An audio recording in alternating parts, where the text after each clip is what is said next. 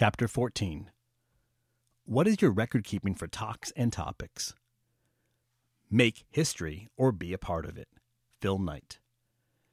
As you travel and speak, you will have the opportunity to share talks in a variety of places, sometimes returning to the same venue multiple times. It's great flattery to hear, "Tim, that was great. Can we have you again next year?" I love that. It's such a compliment, but such pressure. I've got to come back and deliver something better. And then I remind myself that there's prayer and practice before I perform again. So how do you keep track of where you've spoken, the talks you've given, and maybe even how well you did? Personally, I utilize a very simple function on my iPhone. I create a contact. That's right, a contact for each year. 2020 is a contact, and the company name reads 2020 Speaking. Then in the notes field, I write every event date by year, month, and day. For example, 2020-01-12. I'll never forget January 12th, 2020. I spoke for 3 services at First Baptist Church, Wintergarden. Why? That was the 10th anniversary of the historic Haiti earthquake. I was in Haiti the day of the earthquake, with my wife and with several team members from that church. So we had a special 10th anniversary service where we talked about the unfortunate events that unfolded during that 7.0 earthquake. For that event, I added to the notes field of my 2020 contact by putting the date, the name of the host, Tim Grossands, and the name of the venue, First Baptist Church, Wintergarden. Then I put the title of the talk. Since that event was an interview, I put what the interview was about in parentheses. Haiti earthquake. The next event in the notes field is 2020-01-15. And then one event after is listed after that. I can go back as far as 2017 and look at the history of speaking engagements across the country. I can see where I was, when, and with whom, and the title of my talk. It helps me see in detail all the places I've been and all the talks I've given. Let me take it one step further and talk about how I record the results from each event. I also create a contact for the person who invited me to speak, or who served as my host at the venue. Although I typically already have it in my phone, for example, let's say Charles Michael is my contact person for an event. Charles Michael is a contact on my phone. And in his note field, I'll put the year, month, and day of my talk.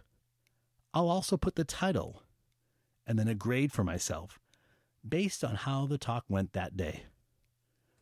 When it comes to grading myself, I like to evaluate from 3 perspectives: myself, the host, and the audience. So I give myself a grade. Did I feel authentic?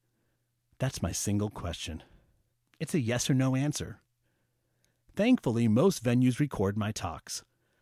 So I'll go back and listen to them. I'll study the video. That's one way I improve. Plus, I have a permanent archive because the talks are typically saved on their website, YouTube, and sometimes Vimeo. The second grade is from the perspective of the organizer or host. The question I'm answering here is simply this: were they happy? Yes or no? I actually asked them this question. And if they're not happy, if they had questions or suggested tweaks, then I make specific notations about that. I consider the event organizer or host as the buyer. Technically, they're the decision maker. They get to say, "We're glad you're here," or "Hey, we'd like to have you come back again." I want to know for certain if they were happy with my talk. Then there's the perspective of the audience. What did the audience think about my talk? And how do you find out what they think? It's simply through conversations after the event. Most of my speaking engagements are at churches, where after the service I can stand in the foyer and meet people at the information table. Whenever anyone says, "I really enjoyed your message today," I ask that audience member this question: what did you enjoy most? I want to hear what stood out to them. Now you may think that's a biased question. I could have asked them what they did not like. But typically the people who didn't like your talk won't stop and say something. They're just going to walk out. It's the person who did enjoy your talk who often stops and pays you a compliment. Why not use that as a moment of research? My goal as a communicator is to be authentic and memorable, to deliver an idea that the audience can clearly take away and apply to their lives to improve them. Do you know what happens when I ask an audience member, what did you enjoy most? They open up. They offer me a story about their life that relates to a story I shared from the stage. I'll have people say things like, "You were so transparent. I was kind of surprised that you admitted that." When I hear those kinds of comments, it reminds me that we are all the same. We're people on a journey trying to live and learn how to do life better together.